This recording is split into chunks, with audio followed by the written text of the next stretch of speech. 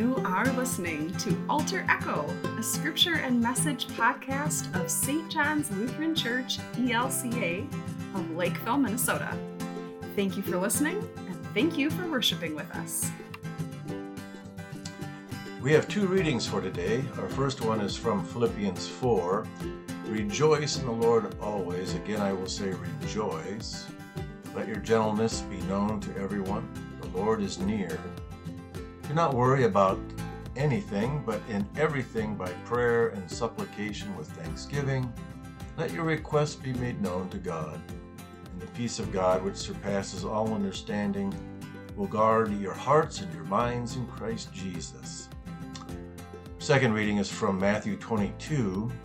But when the king came to see the guests he had invited to his banquet, he noticed a man there who was not wearing a wedding robe. And he said to him, "Friend, how did you get in here without a wedding robe?" And he was speechless. Then the king said to the attendants, "Bind him hand and foot and throw him into the outer darkness, where there will be weeping and gnashing of teeth." In my second call in Des Moines, Iowa, we were able to establish a Vietnamese worshiping community in the congregation that was then known as Central Lutheran. It is now known as Capitol Hill Lutheran. In those years, we had access to grant money that allowed us to hire a Vietnamese pastor from Seattle to serve as a consultant in helping us start this outreach ministry. Eventually, this pastor would relocate to Des Moines to permanently serve as the pastor of that community. When in town, I would often take this Vietnamese pastor out for lunch. You would think that a Southeast Asian pastor from Seattle would have certain standards when it came to the restaurant of his choice. But always this pastor would choose Old Country Buffet. He loved the buffet, an eating establishment where you would go and feed yourself until you could no longer feed yourself. The buffet is one of the best examples of American gluttony that we know of today. Eat until you can no longer eat. It's the American way. And this Vietnamese pastor loved it. And so do we. Who doesn't enjoy a good buffet? I do. There are no restrictions, no limitations on how much is enough. No wonder the American Santa is a fat guy in a red suit. A far cry from the real St. Nicholas, who spent his life sharing gifts with children in need. But the real St. Nicholas was never invited to a buffet.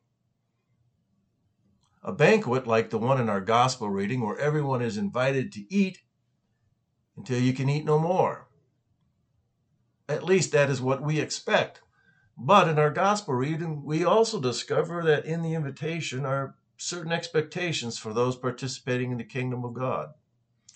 A buffet where all are invited to take off the old self and put on the new self.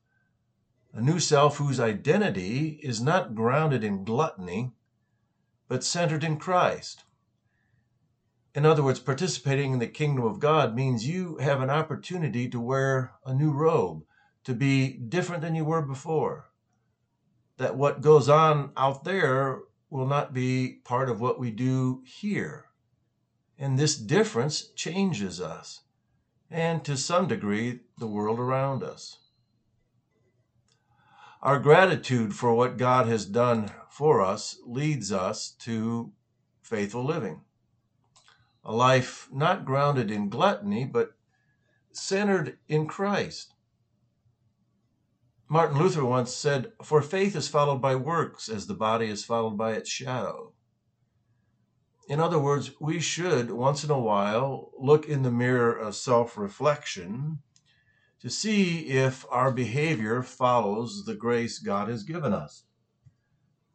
To remember the wisdom from Galatians 3:12 that reminds us, as God's chosen ones, holy and beloved, clothe yourselves with compassion, kindness, humility, meekness, and patience. The Reverend Dr. James Patterson mentions that our verses from Philippians were intended as suggested faith practices for a community of faith to engage when they felt overwhelmed by opposition and anxiety. faith practices that allow us to become Christ-centered rather than self-centered. She writes, rejoice. Don't just expect joy to arrive on its own, but commit yourself to practices of godly joy every day. That's number one. Number two, no one is at their best right now, including you. So be gentle to everyone. Number three, Christ is near. Take moments to experience the reality that you are surrounded by transcendent compassion that is larger and deeper than you. Number four, don't obsess over your worries, but don't brush them under the carpet either. Share them with God in prayer, all the worry and all the gratitude together. Number six, the conversation with God, and this conversation with God is a source of peace beyond our capacity to understand. And finally, commit yourself not to simply obsess over all that is going wrong, all the evil and destruction you see in the world. Turn your attention to things that really matter, to where you see action that is worthy of respect, to places where justice is being done, to goodness in all its forms. Make a list of them if you have to, so you can think on these things. For indeed, this community we know as St. John's is a community centered on Christ. Today or this weekend is, of course, for us Commitment Sunday. A Sunday when we recommit ourselves to being a community centered on Christ. A community filled with grace and gratitude and generosity. These fruits of the Spirit are what drive our ministry together, each one connected to another. We respond in gratitude to the gracious invitation to come and see what God is doing here. And we grow in generosity to what God is doing here among us and throughout the world. Our generosity is vital to our life together. Without generosity, the invitation to come and see becomes more vague and harder to see and hear. As we think about our life together and our recommitment to that life, I was drawn to a chapter in Anne Lamont's book, Traveling Mercies. And the chapter is entitled, Why I Make Sam Go to Church. Her son Sam, then 7 years old, is the only child among his group of friends who goes to church. Sometimes he doesn't want to go, but she doesn't let him get away with that. Here's why, and I quote, I make him go because I can. I outweigh him by nearly 75 pounds. But that is only part of it. The main reason is that I want to give him what I found in the world, which is to say a path and a little light to see by. Most of the people I know who have what I want, which is to say purpose, heart, balance, gratitude, joy, are people with a deep sense of spirituality. They are a people in community who pray or practice their faith, people banding together to work on themselves and for the rights of others. And I like this closing comment. They follow a brighter light than the glimmer of their own candle. They are part of something beautiful. Here at St. John's, we are a part of something beautiful as well. But do not take it for granted or assume others will do what God is calling you to do today.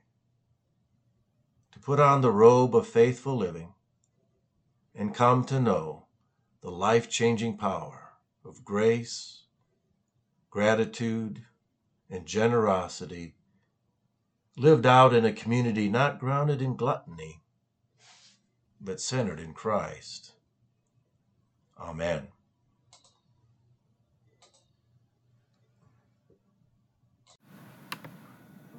And now, God's Word is alive in us again, anew. And we get the blessing of being called to let it echo through us, out into the world in which we live. Everyone, if you wish to give your offering now in support of this podcast and of the work and ministry of St. John's Lutheran Church in Lakeville, Minnesota, I invite you to go to our website at sjlcl.org. I'll repeat that for you, sjlcl.org. Up toward the top right, you will see a button that says Give. Click on Give and follow the simple instructions to give your offering. And on behalf of the whole congregation, let me say thank you for giving in support of these ministries. And now, receive a blessing from Kate Bowler from her book, The Lives We Actually Have. This is a blessing called For This Ordinary Day. Lord, here I am. How strange it is that some days feel like hurricanes, and others like glassy seas, and others like nothing much at all. Today is a cosmic shrug. My day planner says, rather conveniently, that I will not need you, cry out for you, reach for you. Ordinarily, I might not think of you at all. Except, if you don't mind, let me notice you. Show up in all the small necessities and everyday graces. God, be bread, be water, be laundry, be the coffee cup in my hands and the reason to calm down in traffic. Be the gentler tone in my insistence today that people pick up after themselves for once. Be the reason I feel loved when I catch my own reflection or feel my own self-loathing fluttering in my stomach.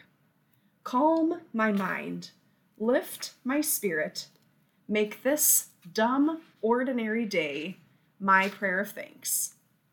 Amen, and peace be with you, my friends.